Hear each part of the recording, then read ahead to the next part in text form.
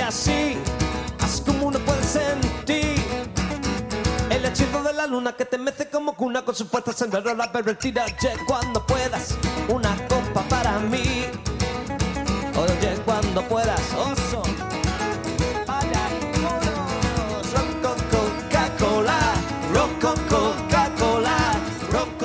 Good day, everyone. I'm really honored today to talk to Bengie Molina, Major League Baseball player, World Series winner, just an amazing guy. And, great accomplishments on the field. And, I'm really inspired by what he's doing off the field, helping youth, just working with people, just a super positive guy. I started following Bengie on Twitter after I had read his book. And I stumbled upon his book at the library. So I was walking through the library looking for some books, I think for a trip. At the time, I was volunteering with my nephew David's Little League team. And through that, I saw the book. And my nephew David is, he's playing catcher. He's really passionate about that. And he's like, he plays baseball among other things, golf and things of that nature. My niece plays softball. I can't forget to include her in there, and she's doing really well with that. And just stumbled across the book, and of course I know the Molinas being in St. Louis, and Yadier's lifetime Cardinal, and it's just really great to see what he's done and watch him over the years. And I saw the book about their father. So Bengie, I'd known of Bengie just from playing fantasy baseball and things like that, a few years that I've done so, and knew some of his accomplishments on the field. And one of the cool stories with Bengie was he played for the San Francisco Giants, and caught Tim Lincecum and two back-to-back Cy Young award-winning years. And just amazing for the battery to do that. It's just, more than just a pitcher. The catcher is so important in that and don't always get the credit. Bengie was also involved. It's what I feel is an interesting piece of baseball history. In 2010, he played for the Giants and was traded, I think, mid to late season to the Texas Rangers. And so, of course, that year, the Giants went to the World Series as well as the Rangers. And the Giants won that, but the interesting thing about it was, and I knew this, I think the announcers had mentioned, but, either way, Bengie was going to get a ring. The Giants wound up winning the World Series, but because of his contribution during the regular season to the Giants, he received a World Series ring for that. So a really interesting piece of baseball history, and that's, this is part of the fun part of baseball and the stories and some of the little nuances. So yeah, it's an interesting piece of history, and it's cool that Bengie played a part in that. Pretty amazing how that happens, and it's great to see such a great guy get awarded, for the hard work he put into the season to get the team there, and just amazing. So honored to have spoken to him, and his book is about the lessons that his fathers taught, the influence his father had, just the sacrifices that his father made to help him get to the major leagues and to help him become the man that he is. So it's just very, very inspiring. And I'd like to dedicate this podcast, this episode to my dad, Ken Calcaterra Sr. I've talked about before. He's on one of the episodes with Uncle Frank. They were talking about some of their times in the Navy, so check that out. But he's fighting cancer right now, and my heart goes out to him, and I know he'll enjoy this conversation with Bengie. He was really stoked when I told him that I had booked Bengie, and really thankful to Bengie for giving me some time. I say that many times, and very, very humbled by the experience, and just can't thank him enough. And speaking of thank yous, always thanking the sponsors. And thank you to all the sponsors who, helped me put this show together. Dr. Mark Holland has been here since the beginning. He knows my pop as well, and, been friends with Dr. Holland for many years. He's very supportive, and, he's always looking to help people. Just like Bengie, Bengie's always willing to extend this positive energy. That is Dr. Mark Holland. You should check him out. First Capital Chiropractic is one of the offices that he oversees. He has great colleagues, always like getting an adjustment from Dr. G over in St. Charles, or all the other doctors that are in his little network there. They've got 5 St. Louis area locations, and just great people. Everyone's great people. So check him out at mystlouischiropractor.com. as well as the site for First Capital Chiropractic. I'll include the links on the show description, so you don't have to remember anything. Also want to thank Javier Mendoza for his contribution with the music. So check out Javier and his latest project as Hobo Kane. It's putting out the music and still great Javier fashion, but just with a different name. He's branding himself differently, but same great music. For everyone in Nashville, you can see him there. You can see him touring, as well as a number of shows that he puts together in St. Louis. Javier is just an amazing musician. I've known him a lot of years, and I've always been inspired by his songs. And Benji, we talk about walk-up music for players, and I think Javier, some of his music is definitely good walk-up. So I hope you enjoyed the song that I put in for this, The Energy of Javier, and I think that it's a fitting, walk-on type music, or intro music to this podcast with Benji, and I hope he enjoys that as well. Also want to thank American Mallard, and American Mallard is a company that you probably haven't heard much about except here on this podcast. Ricardo Hayes, my good buddy, has invented an ergonomic paintbrush. That's all I can really tell you right now. But it's something that, things are in the works to put that out there. And it's an exciting product, and I know you'll definitely like it. Ricardo is just one of those guys that just comes up with great ideas and wants to make the world easier and help out people who are working in the field of construction. He's done it for many years, and I just know the wear and tear that it puts on his body. So that is why he has invented a new type of paintbrush. So that's all I'll tell you right now, and stay tuned. Some things are in the works with that, and really excited. Also want to thank John Webster Pen and Ink. He is, speaking about baseball, he has rendered a great, just an amazing pen and ink drawing, rendering piece of amazing art of Busch Stadium. So that's out there. He's also available for commissions. Maybe at some point Benji would like a pen and ink portrait of himself on the playing field, or just he's a great smile you'll see on Twitter or Facebook. Anytime he's talking, just great energy, and I think that would be amazing to have a nice John Webster pen and ink portrait of him. So John's available for commissions. So reach out to him, or reach out. You can reach out to me or reach out to him through johnwebsterpenandink.com. I think I've said enough. Listen to the conversation, enjoy it, share it with everyone. You can find out more about me, kencalcaterra.com. The site, the show Conversations with Calcaterra is hosted on SoundCloud. Follow me on social media. Follow Benji on social media, and he's going to be getting ready for some Spanish broadcasting of Cardinals games. So for those of you Spanish speakers out there, check that out. Thanks again for everyone who has supported the show and listens. And here he is, the indomitable Benji Molina. So Benji, thank you so much for taking some time out and talking about your book and your life story and just everything that you do. It's really inspiring to follow you on Twitter and just your positive energy. And I'm a big fan. Oh, no, thank you for having me in the show, for sure.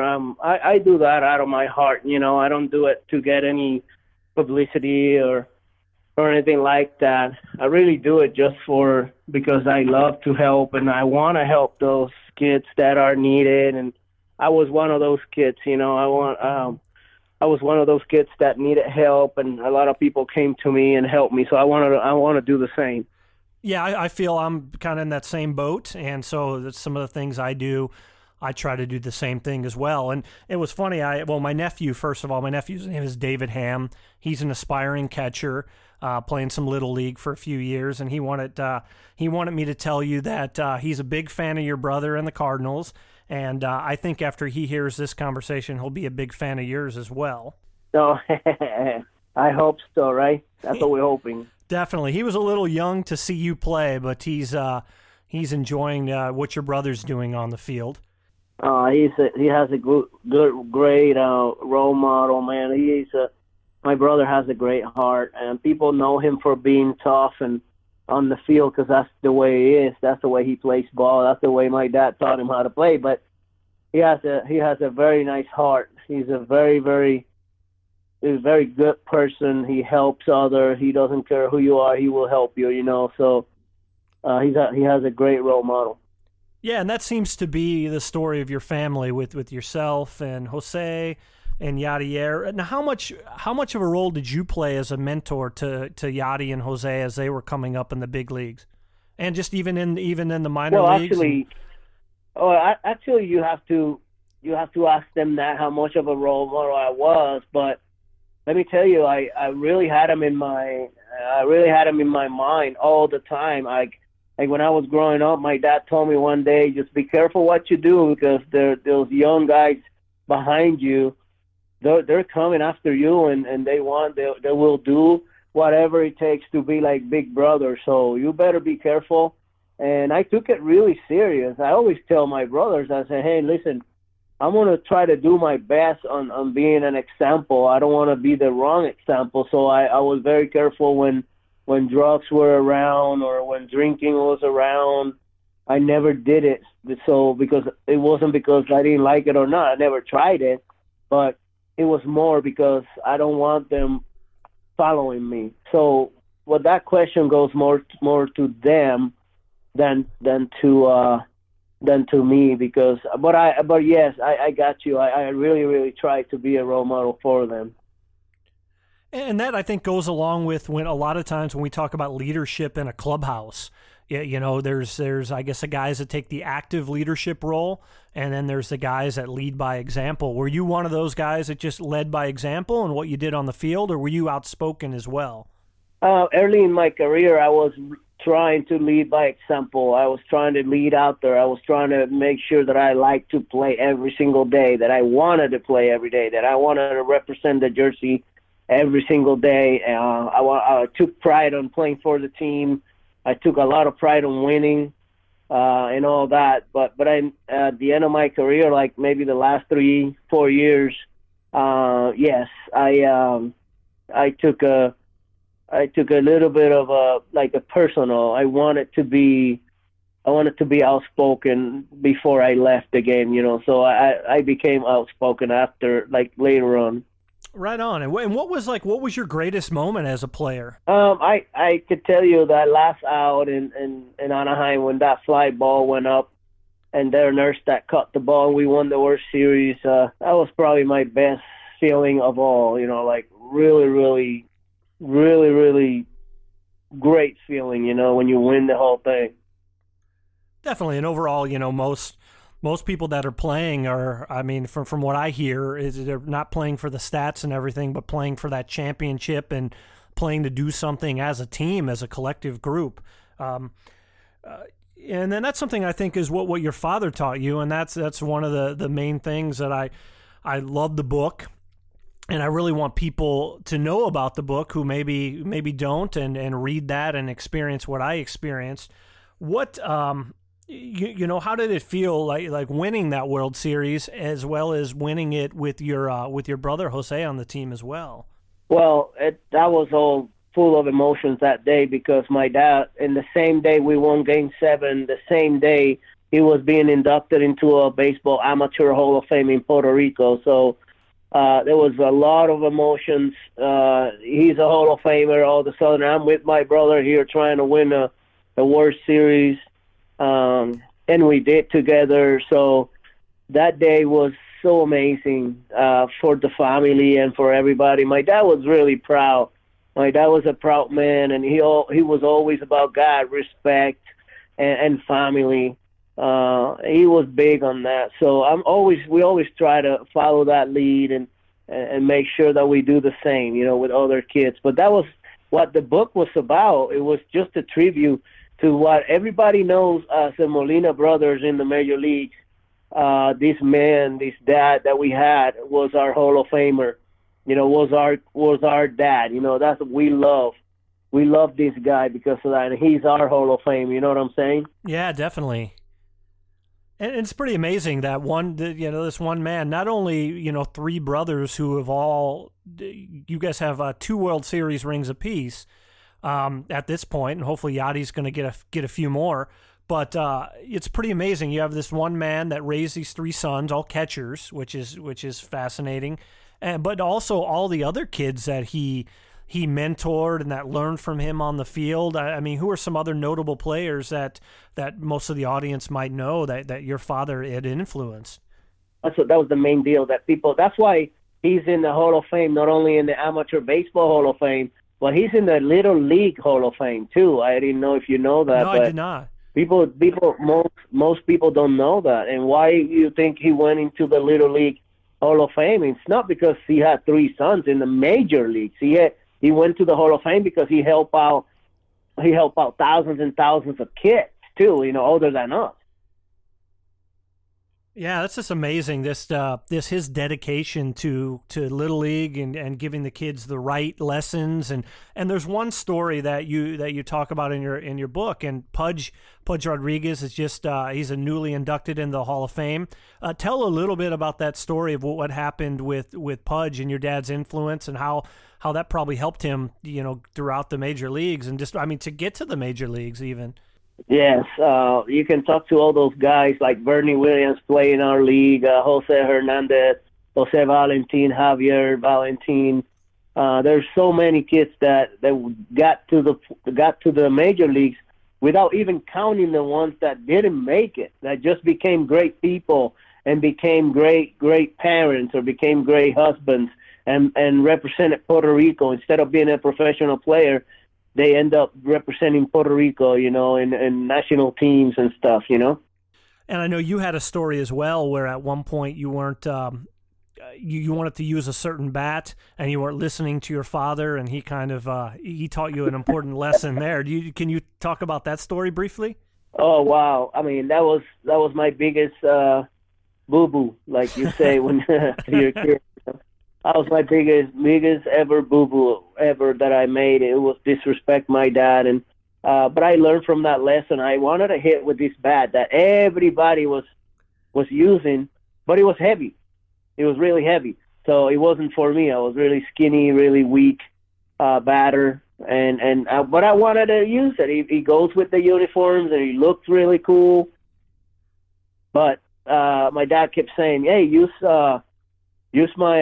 your bat instead of using that brown one. That brown one is very, very heavy for you." And he said, no, use yours. And so I ended up using mine, but I was mad, and I took 3 pitches, and I looked at him and I said, "Hey, there's your bat right there." And that was it, man. My mom just grabbed me by the hair. And she beat me up pretty good, and into the car. You say, "You never disrespect your dad again, not even one more time. You'll ever do that, never." And so I got the point, I got but it was a great lesson. It was an outstanding lesson for me as a baseball player, how to condemn myself, how to treat others, and things like that. But it was a great lesson. Definitely. Now, he was very serious, but did he also have a lot of fun on the field with you guys? You know what? I think the fun for him was after the games, because we used to play doubleheaders either on Sunday or Saturday. So after the games, I think it was very fun because we stay at the field, we cooked soup or we cooked chicken or whatever it was, just to hang out with us. You know what I mean? Hang out with the family, or we order pizza or whatever, and we stay there, and then they drink the grown men will drink beer, we play dominoes, and we run around, and that's when it was fun for him. During the games, he was very strict. He was trying to let us know that baseball was a straightforward game. You cannot cheat, you cannot disrespect anybody towards baseball. So, but afterward, he had a lot of fun. Yeah, that's great. And what did it mean to him, that baseball field, that Little League field that was across the street from the house you grew up in? Oh, wow, that field means the world to me. I just remember he built it himself with a couple friends, and he probably didn't even had any envision on me and Jose and Yadi being big leaguers at that time.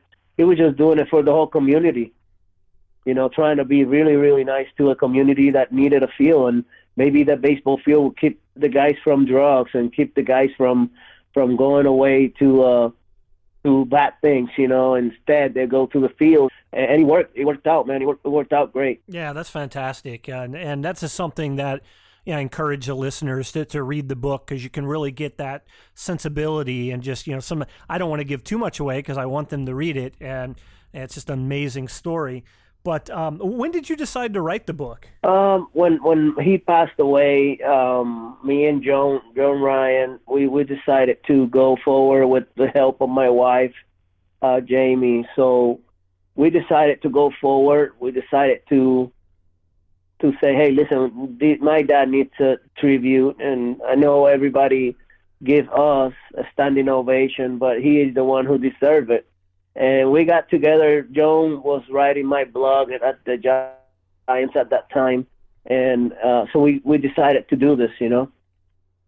Yeah, that's great. I mean, what a fitting tribute, and just super amazing. And I had, I want to throw out, give a plug to the podcast that you're on as well, Two Birds on the Bat. So I was fortunate to chat with you on that podcast, and just talk to you about just what that book, just me reading it and how it felt to me, just as somebody that's doing a podcast and filmmaking and all that. It's just an inspiring piece, whether you're a baseball player or just trying to be a great person, just being tenacious and, just having integrity, never giving up. Just an important tribute to him and what he taught you. And one of the stories on the podcast that you had mentioned, and we talked a little here, was when you were a child, you weren't a great ball player, and essentially what your pi did was he set up the team, so you and some of the other boys who weren't great ball players had a team to play on. Talk a little bit about that and what that meant to you growing up, and just that's just amazing for him to do all that for you. I think that's why we made it to the big leagues, is because he sacrificed his own to make a team. First of all, for me, because I was the oldest guy, but after that, then he did Jose and Yadi, but the first one was me. So for him to sacrifice that much and all of a sudden, go and make this team, I mean, it's amazing. It means the world to me. I'm always thankful and grateful for him, and I always will be, So I think that the book is just a little bit of how we are and a little bit of how we feel about my dad and about our family, And just looking at, and that's one of the things, my nephew's baseball team, it was funny. I kind of liken them to the Bad News Bears, because it's a lot of kids who hadn't played. They jumped up to a league that was a little more challenging, and they started out because they had a couple 12-year-olds. Most of them are 11. And they were playing 13-year-olds, which was crazy. And I don't think on paper it looked like maybe they were, a little older. But in reality, it was like these kids it seemed like the 13-year-olds were as tall as me. And my nephew and the kids, maybe some of the kids on his team, maybe it was first-year players, second-year players. It was just, it was brutal. But I think it was a good lesson. You have to be careful. Yeah. You have to be careful when you put kids to play older ages. It could backfire on you. I think it's good because the kids will see better competition. Yeah, that's great and that's awesome. I respect that. But at the same time, if your kiddo is overmatched, just think about how embarrassing or how much of a letdown that will be. He cannot hit. He doesn't feel like he's a good player. He can do nothing. Instead of being a great player in his own age, he's just battling with these old big boys. And yeah, he's getting experience, but I'd rather him being successful and getting that confidence up in his own age and being the man and the MVP and whatever you want to call it, than just struggling. We had that with one of my cousins. Yeah, and it was one of those things that just kind of happened, And until they start playing a few games, we realize, okay, this isn't good. And then they were able to move the team back to their age group. And yeah, at one point, and I was kind of giving them a pep talk, and I was just like, okay, guys, it's, we have to deal with what we can. These guys are a lot bigger, and it's just, do the best you can. And I said, yeah, some of these guys, they're just monsters. They're so big. And this kid named Alex, he said, well, why are we playing them? And I was like, I know, buddy. Let's work on this. We'll try to figure it out. Yeah, and that's fine. I mean, that's great to build that strength. Fighting against a bigger opponents and stuff. I mean, that's great. But once in a while, not. Let them build up that confidence that they need for the next level, on Definitely. Their own age. Don't run them out there. And you know what? Some guys can handle it. Some guys can really believe they can handle it, and that's fine. But others can't, man, and it's going to ruin them. Definitely, and that's what I was afraid of, and then that's why I kind of just jumped in and started helping out. I mean, I don't really have a baseball background, but it was like, all right, let me do what I can so that they don't lose the love for the game. And yeah, I didn't want them to, get to that point. So yeah, it worked out. And then, just looking at the fundamentals and trying to get them to a point. So it was fun for me to kind of look at, I mean, somebody that was never good ball. I played a couple years in Little League, and then in high school just did a couple camps.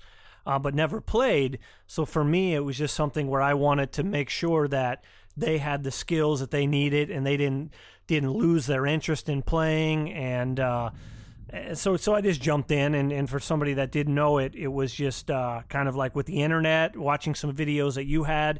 It allowed me to learn a few things to kind of pass on to them. So that was maybe my pie moment.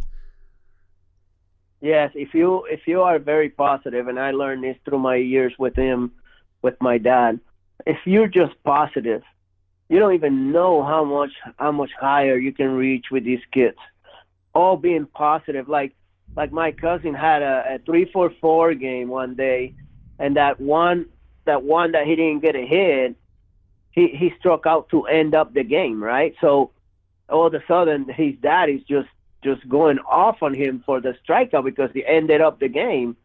And my aunt called me and he said, hey, you need to talk to this guy because he had 3 hits, 2 RBIs, and the dad is just yelling at him for the strikeout. I'm like, what? Yeah, they lost the game. That's okay. I understand. But he got 3 hits, bro. You know how much an opportunity that is to build up your son's confidence for the next game? That's a huge opportunity that you as a dad missed out. You went half an hour right home yelling at him, saying, how bad he was on a strikeout, instead of just building up his confidence for the 3 hits and 2 RBIs he did. I mean, just going out of your way to be positive with these kids.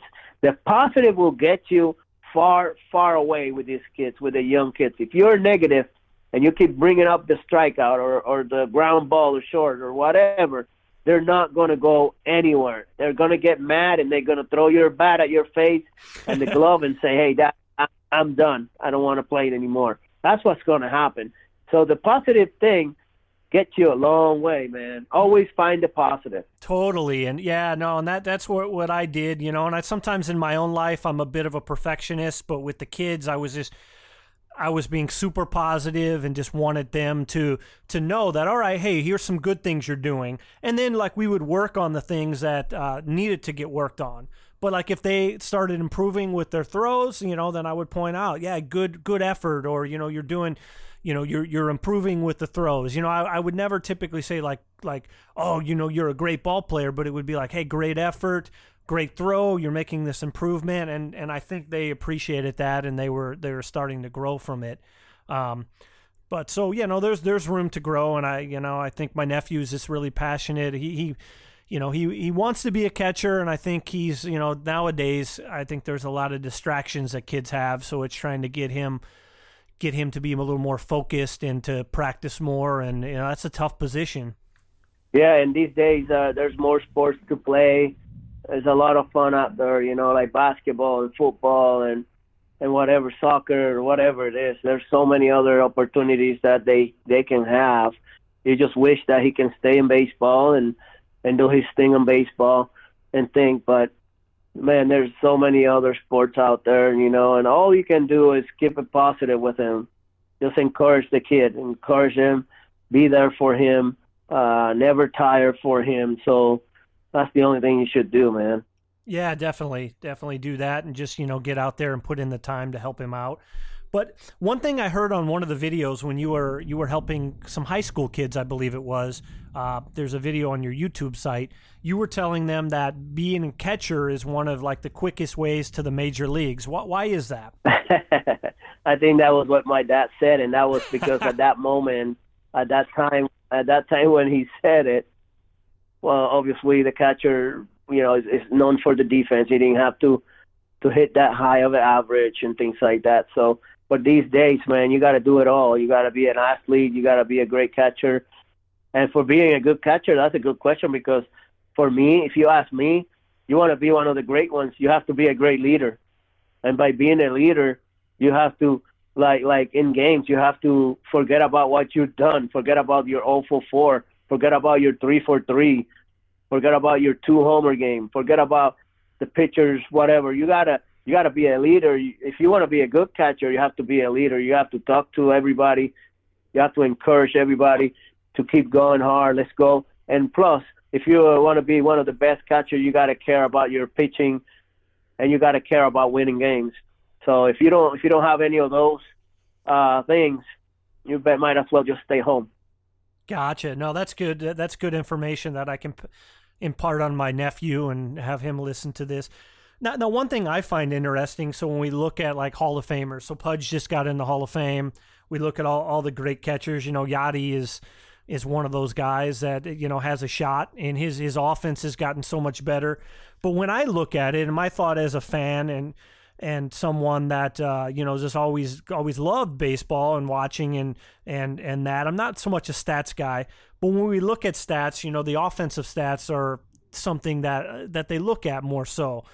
But what about someone like catching Cy Young winners and catching? I mean, that's so important. The better the catcher is, the better the pitcher will be. I mean, is that something that is ever in the mix for like a Hall of Fame candidate, like the guys that they caught, and if you've caught like a bunch of Hall of Fame pitchers, does that play in like defense? Nah, no, not these days. I wish, and if you ask me, they should. Yeah, if that's you ask my thought. me, yeah, of course, I'm with you, because the defense for me is number one, but not these days. These days you have to have numbers, you have to have offensive numbers to get in, and that's it, Even if you're the horrible catcher, like we got a couple, but even if you're you're a bad catcher, if you get to 3,000 hits, you're gonna be in the Hall of Fame, things like that. So I don't think it works in these days. I wish, and I really do wish that the catching like that will get you in the Hall of Fame, because I'm a defensive guy first, but not these days. These days you got to hit. Definitely. But you looking at you've caught some amazing pitchers. Who were some of the best pitchers that you ever caught? Well, I caught a few. I caught Roy Halladay. Then after that, AJ Burnett in Toronto. Then I went to San Francisco. I caught the Lincecum with the 2 Cy Youngs in a row. Matt Cain was awesome at that time. Man, and then I went to Texas and I had Cliff Lee, Derek Holland. I've been fortunate enough. Bartolo Colon in Anaheim when he won the Cy Young. I caught quite a few Cy Youngs myself, man, but that ain't gonna get me anywhere. Which is too bad. I mean, because what's the importance of that strong battery, in a game? Well, they tell you, that's the first thing they say to you. Oh, you're my catcher. I want you for the defense. Okay, then I concentrate 150% on defense, but where's that going to get me? Other than winning games and make sure that the team is great, we win the games and whatever, but where's that going to get me at the end?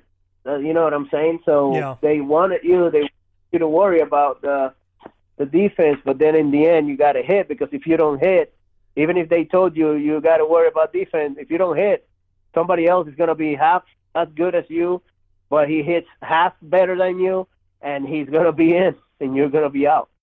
Yeah. So, I mean, that's, I mean, I guess a tribute to you being the team player that you were and putting the team first.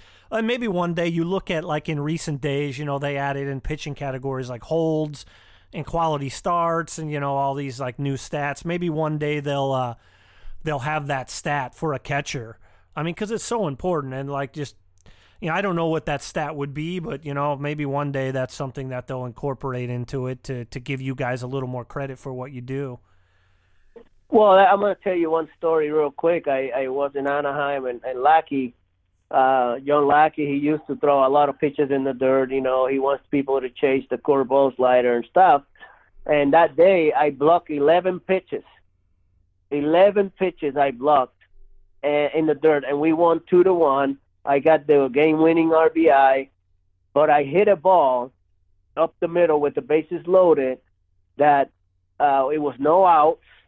Darren Erstad struck out. Vladimir Guerrero hit a pop-up, second out, and then I was the third guy. So I didn't have a chance to do the job like they did, but I hit a ground ball over the second baseman's second base bag, and they threw me out at first base.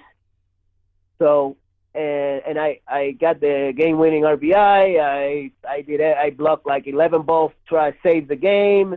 And all in the paper, what came out in the paper the next day was how slow I was, that I couldn't beat up a ground ball to second base, you know, like to the hole. That's what came up in the paper. That's what I'm trying to say. Like, it doesn't matter how good you do it, the bad is always going to come out on top. Yeah, of course. I mean, that seems like that's just kind of the media and everything in those regards. But I mean, there's so much more to the story. Just right there, you know, blocking 11 ground balls, just one or two, you know, I mean, you know, balls in the dirt, you know, that could lose you the game, you know, easily. Wild pitches like that, or, you know, ball that gets away. So it's, yeah, there's just so much. And I grew up, you know, Whitey Herzog, you know, the Cardinals, you know, the great defensive Cardinals that won a lot of games and that had, you know, went into the World Series because of that defense. They weren't the greatest hitting teams, but because of that defense, they were, you know, they were contenders. They were, you know, they were in the championship series. So it's, yeah, so important, but I guess it doesn't have the sexiness of like the home run and, you know, what that offense does. Yeah, that's why I probably might never get a job as managing, is because I would love to have my defenders. I would love to have guys hitting 280, driving in 50, 60 RBIs a year, but they're always putting the ball in play, hitting 280. I would not like so much about a guy hitting 30 home runs and then hitting 190 or 210. You know what I'm saying? Yeah. So, I mean, I will have those guys in this age, in this day, because that's what they do. That's what teams do these days. But as a manager, you wouldn't like that, because you want guys to put the ball in play all the time, you know? Definitely. And I think that's one thing that, you know, Matt Carpenter, his first few years, he was more that contact guy, getting like a lot of doubles. He ties Stan Musial and maybe even it's past him in like the amount of doubles in a season. And I think when he started hitting more for power, then he starts striking out more, and I kind of changed his average, and I think it changed him a little bit as a ball player. I mean, this is my observation from someone who's not as knowledgeable. Yeah, well, but he's still productive, and he still gets his RBIs, and he still helps the team and all that. You know, the guys that you know strike out so much. When they strike out so much and then they don't put the ball in play like a 210 hitter, it's really, really a waste of batter, because really, think about it, they got nothing. They got nothing to help out the team unless you hit it out or you struck out. Either way, you know, but you got nothing to help out the team with.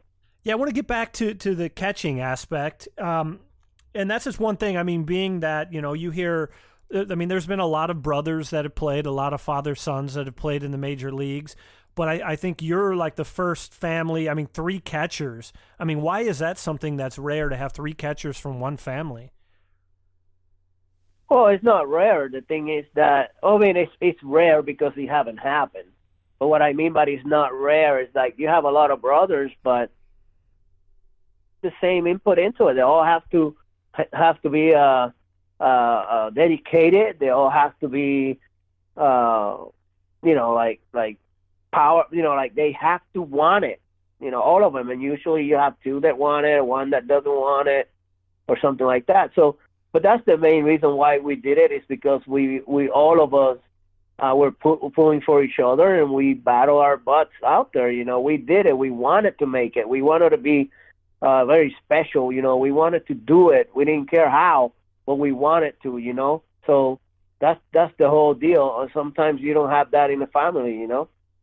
Yeah, totally. And catching wasn't your natural position. You didn't really play catcher until you start playing pro ball. Is that correct? Yeah, the scout Ray Pointovic saw me, and he said, "Hey, here's the catcher's mitt. Let me see how you throw the second." And at that time, I seen my brothers catch, but seriously, I never caught 1 inning in my life. I never knew how to catch. I could tell you right now, but my brothers, my dad, he's like, "Hey, man, don't be afraid. Just catch the ball, throw it fast you can to second base. Let's see what this guy has to do for you." And I did good, in the trial. I was throwing 1-8, 1-9, so I think the guy liked it, and that's how my story started, as a catcher. But then I have to go to rookie ball. I don't know how to catch. I broke my thumb, catching thumb, because I don't know how to catch the ball, catching a bullpen. And I play like that with a broken thumb until next year, when I felt like I felt like I was better, So, but I had to battle my butt off in the minor leagues, and I learning the position, learning how to be a leader, and things like that. So. And when you went to rookie ball, I know it was in the book, you talk about how it was a little bit of a stressful time. You had some homesickness, new position, a lot to learn. And your father was really, important, just in your perseverance, and just like really pushing you and encouraging you. I mean, how is that to have somebody that I guess has that understanding and gives you that extra push that you need? I mean, tell me a little bit about that. What was going on in your head when that was happening? It's very simple, man, that you need your parents' support. In this case, I have my 2 parents with me, supporting me and giving me all that support needed on a long season. And I really, actually, you get 3 hits out of 10. You're going to miss out 7 times, and you're still a great player. But you got to learn how to deal with that situation. So I have my 2 parents, but for those that only have the mom, or for those that only have the dad, I think it's really, really important to have the support of that one, to have a full support of the family, your cousins, your uncles, and your grandpas and your grandmas and everybody. That's very, very important. Who knows, not having, Pi giving you that encouragement and giving you that push. I mean, what would have happened? Where would Benji be if Pi wasn't the guy that he was? Yeah, that's exactly right. So I'm very grateful for that. And my mom was a big part of it. So it's very important for all those parents that are listening. It's very important for you to give very, very, your time and sacrifice for your kids, because it's going to pay off. Definitely. And one question I had, a personal question, was, I mean, just, and this may be for like somebody out there, maybe a cousin or another uncle or somebody mother or father, what can someone with limited baseball experience do to help youngsters learn the game? Well, I think in truly in my heart, I think those people, that most things they can do, it's being supportive and being positive with the kid, but also go and learn the game. Like you said, go watch some YouTube, watch some baseball from whatever. Just watch baseball, watch those documentaries about baseball and what it takes to be a winner and all that. So that's how you learn that's how you know what to tell your kids too. even if you don't even play one inning of any professional sport. It doesn't mean that you can go and help out, you know? Definitely. And I found that just helping my nephew with the drills over time, it was like improved. I mean, I was never good at throwing, but just some of those little drills and breaking it down that I had to learn to help him. It was amazing how just the improvement I had with playing catch and all that. So, I mean, that was kind of fun for me to now, you know. Yeah, you got to take pride of that, too, you know. You got to take pride. Even if you didn't play, you have to take pride in helping others and helping your kids or helping a nephew or helping a grandson or a granddaughter. You have to take pride on doing it. If you don't take that pride, everything's going to go, it's not going to go well. And it's great. Part of your story was, I mean, your father was so amazing in teaching you guys the game, but it was your mother's influence and her being outspoken that really caught the attention of the scout, or her pushing you out there. You know, talk about her role in the family and how her role in getting you into rookie ball. Oh shoot, my mom was the best, man, and she's still the best. She's more like she would tell you she's the manager of the family, man. She's the one that keeps us together. She's the one that keeps us going. She's very outspoken, like you said, man. She went to the scout and said, "Hey, I got another son. Do you want to see him?" She didn't even speak the language, you know. And for her in my life, if it wasn't for her, I don't have the career I have. Of course, I've never signed, but that tells you how big she was and how big she is in our life.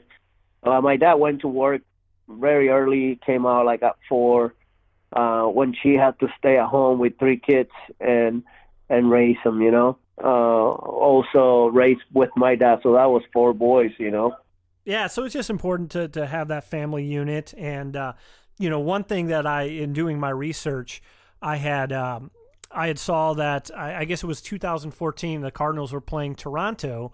And at that point, Jose Oquendo, who I grew up watching, and that guy, the secret weapon, he was just an amazing guy for me to watch.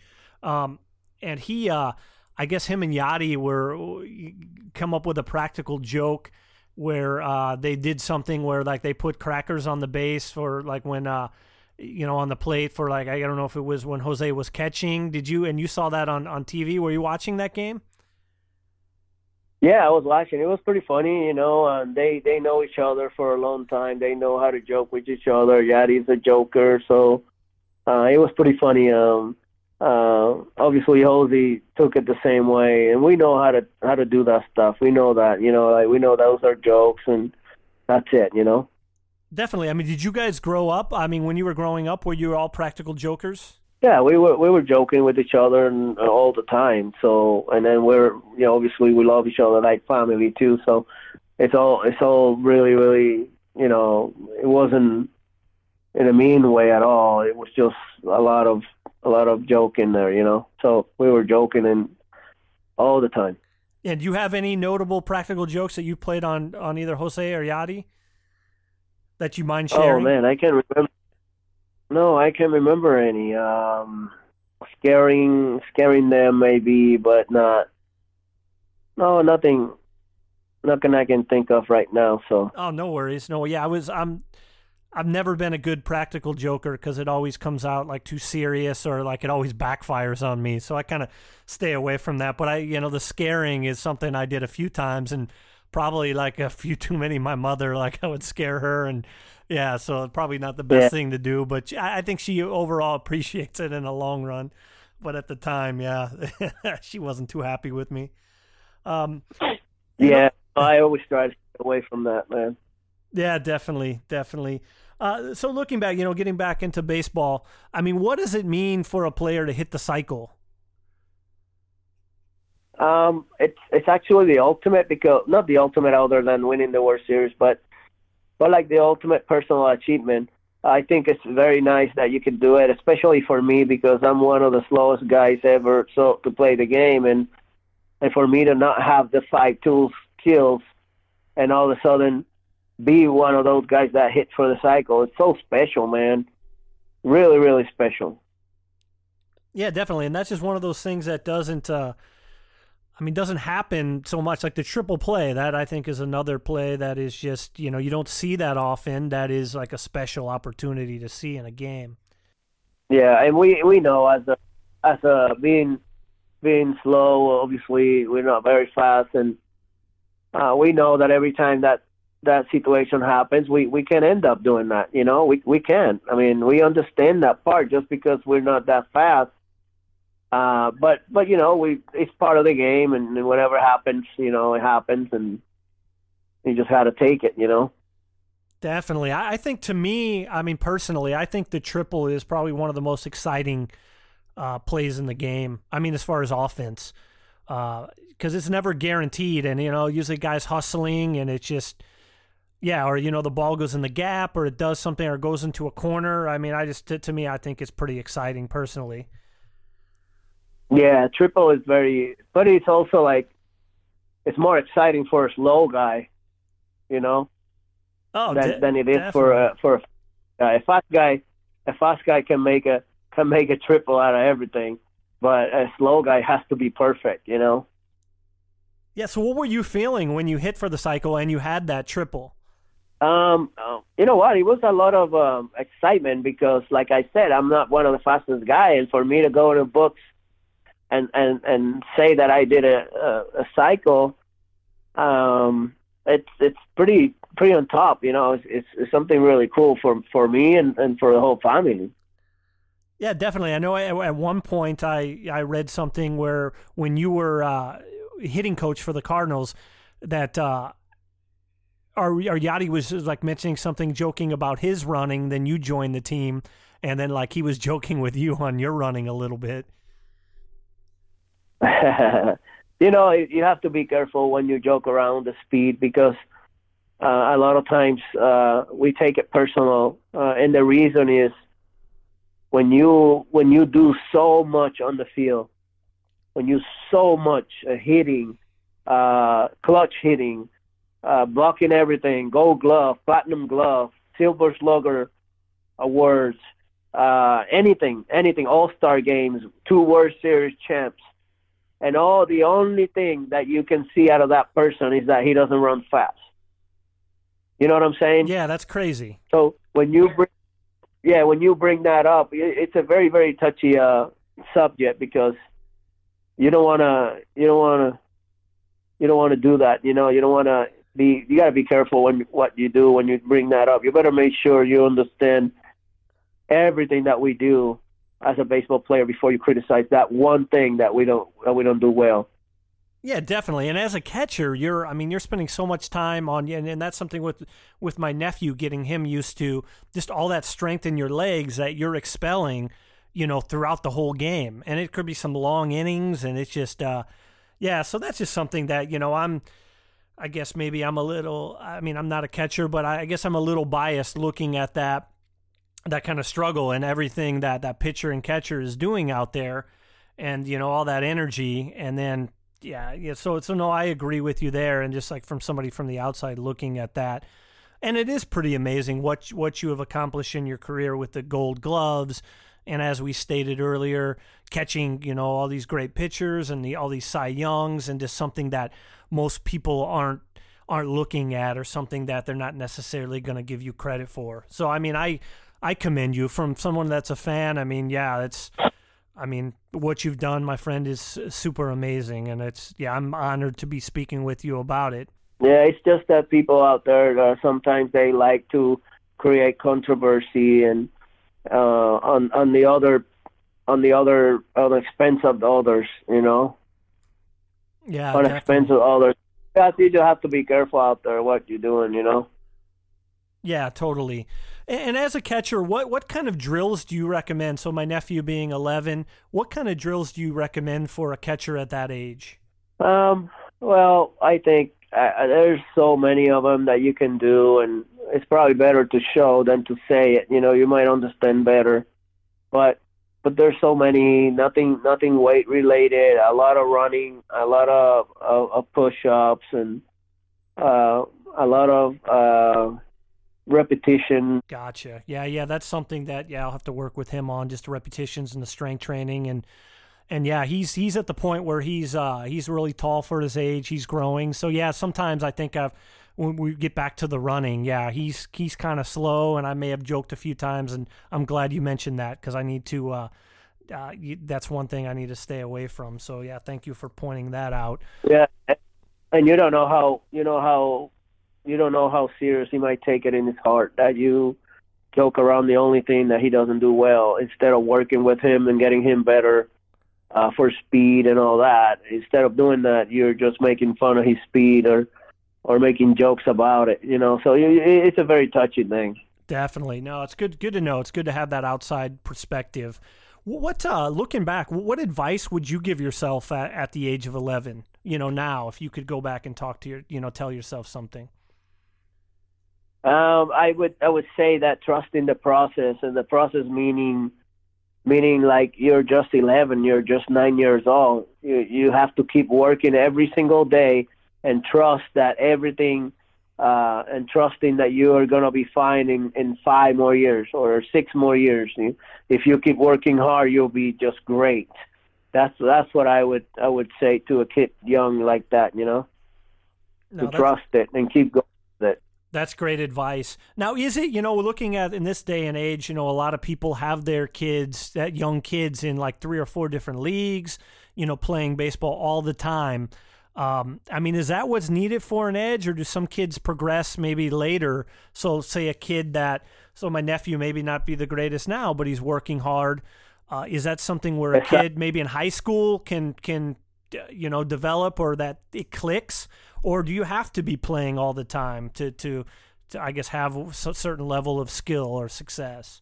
Well, if you're by high school, you better be prepared by now because you could be drafted at any moment. Gotcha. Or you're going to go to a college or whatever. But if you're the young kids, you got nothing to worry about, just to keep playing. But remember this: when you go you play one game, you might have 3 at bats, and in that 3 at bats, you might have 2 at bats that you're gonna swing the bat. Maybe you hit a foul ball. Maybe you do some things like that.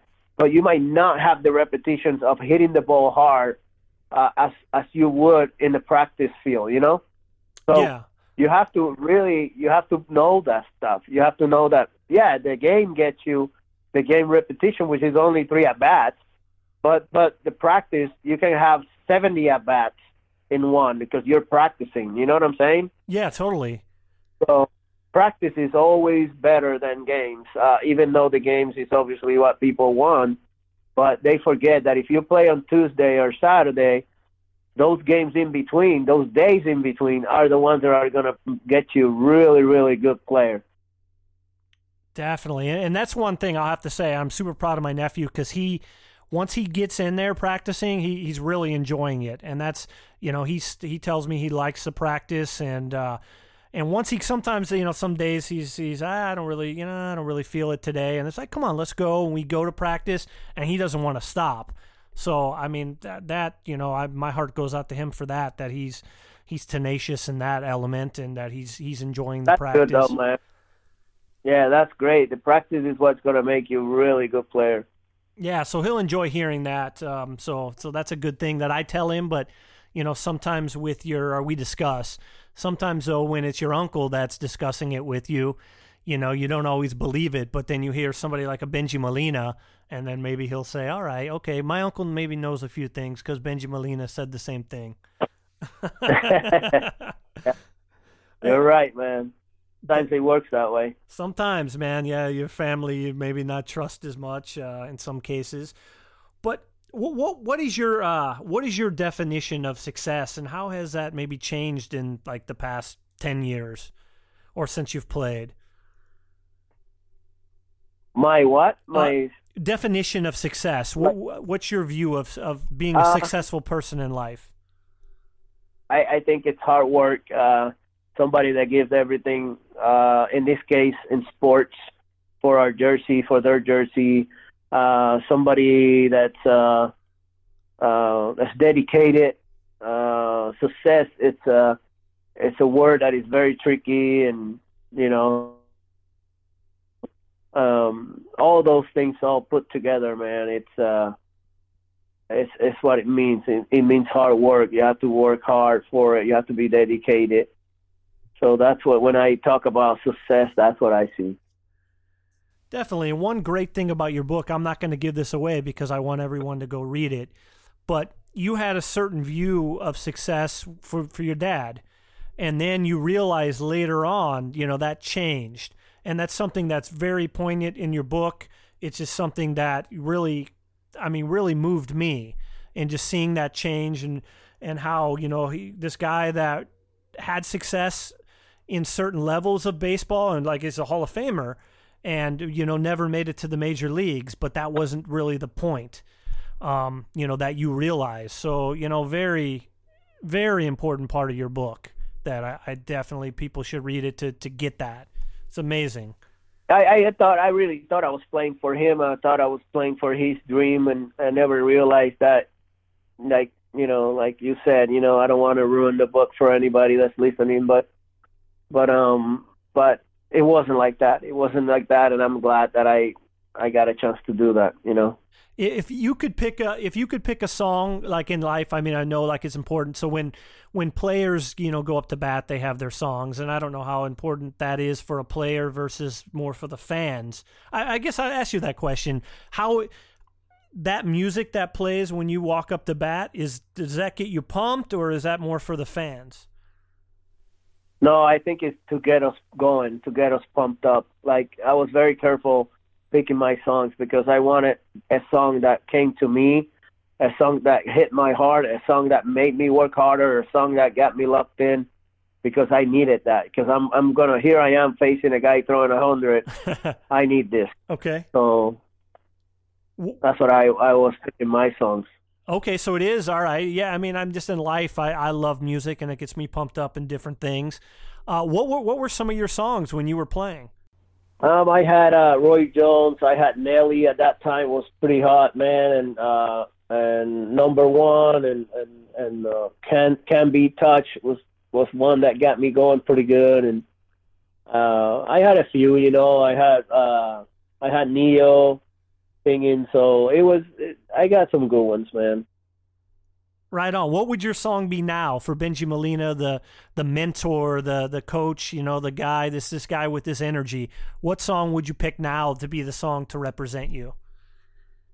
Oh, that would be Mark Anthony when he sings the song about my country, the song about my flag, the song about Puerto Rico. That would be my song.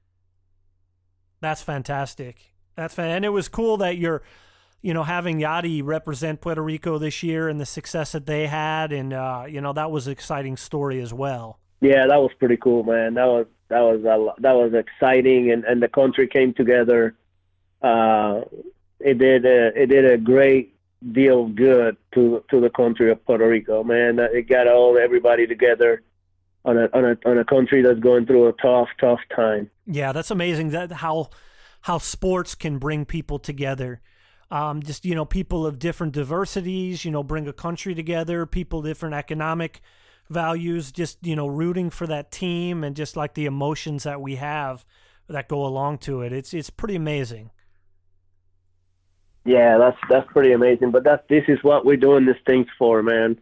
It's for our own people to get the world better, make the world a better place. At least do it little by little. Yeah, that's fantastic. And I have a few more questions for you. And Bengie, I can't thank you enough for, taking the time to just talk. It's a great opportunity. I really appreciate that. Looking at that, one of my earliest memories is watching baseball. I think it was 1982 Cardinals World Series. And I just remember how excited my dad was when he was getting ready for work. He was working like a midnight shift, and just, hearing him just, he's like screaming at the TV and just going crazy when, and that's what Jack Bucks go crazy, folks. And my father surely was. So yeah, that was like an early moment for me that just realized for me how important baseball was to people. And I think that's probably the moment that I started paying more attention to baseball. Yeah, it takes little moments like that, to make sure and realize how much you love a sport. And for you, it was that moment to appreciate those guys and appreciate what they were going through. So but it takes, so a lot of times it takes those little moments that be so special.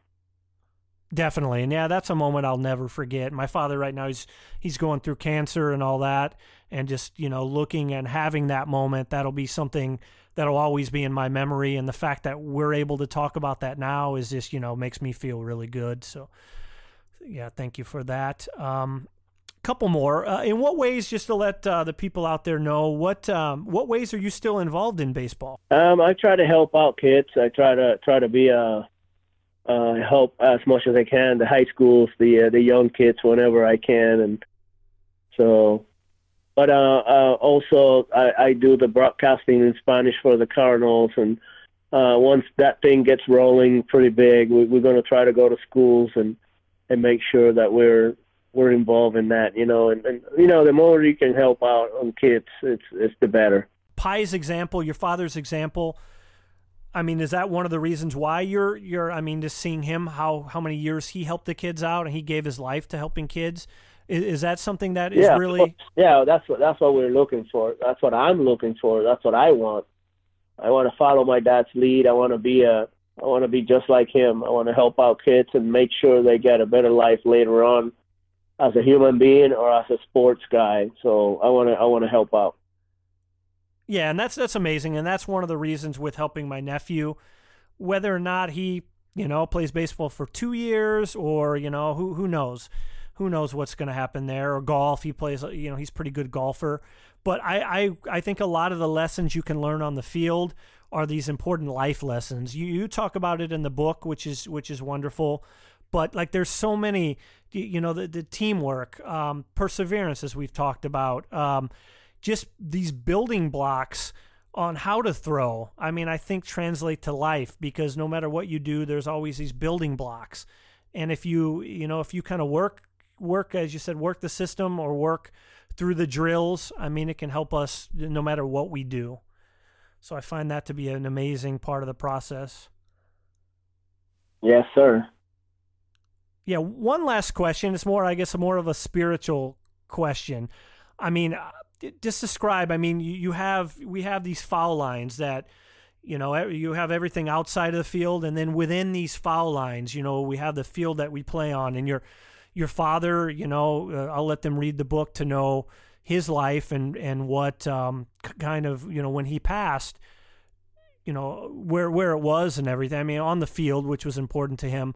But I guess from like a spiritual perspective, what does that place between those foul lines mean to you on like a deeper level? Well, I think it's like for most people what church means to them, what church means to them is probably what it meant to him, and it meant church. It meant everything to him, being on those lines, and that's why he was trying to teach us that way, that to follow God and Jesus, and then all of a sudden you have to be really lovely you got to love your family, and then also you have to have respect, all those three things, he always followed us. So I think in between the lines, for him, it was like being in church, Yeah, that's fantastic, and just all the great feelings and all the lessons you've learned. And you did a great job, Benji, putting it in the book, and that was such an amazing tribute to a great man. So I really appreciate being able to read it and you sharing that with me as well as the rest of the world. So I cannot thank you enough for that. No, thank you, man. Thanks, and it's great for you to have me in your show, and thank you so much, man. You're welcome, Benji. Much love to you, and we'll put it out there, and we'll get more people to helping kids and doing the great things that your father has taught us. Yeah, man. Thank you so much, okay? You're welcome, Benji. Thanks, bud. You got it.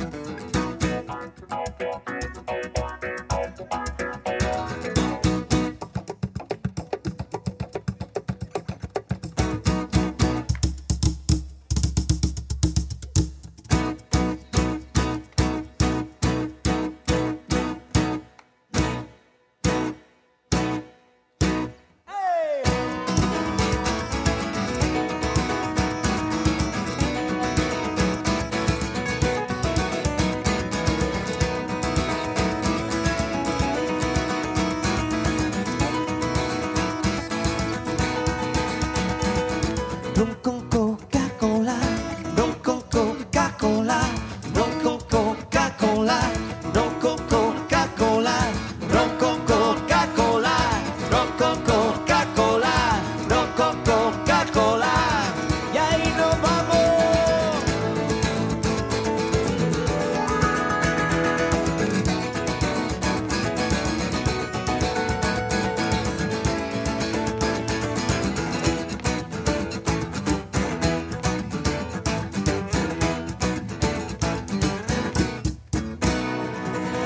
Thank you very much. Jim Peters on guitar.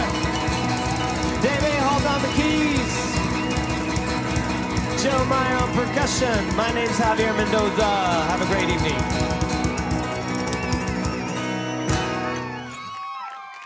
Thank you very much.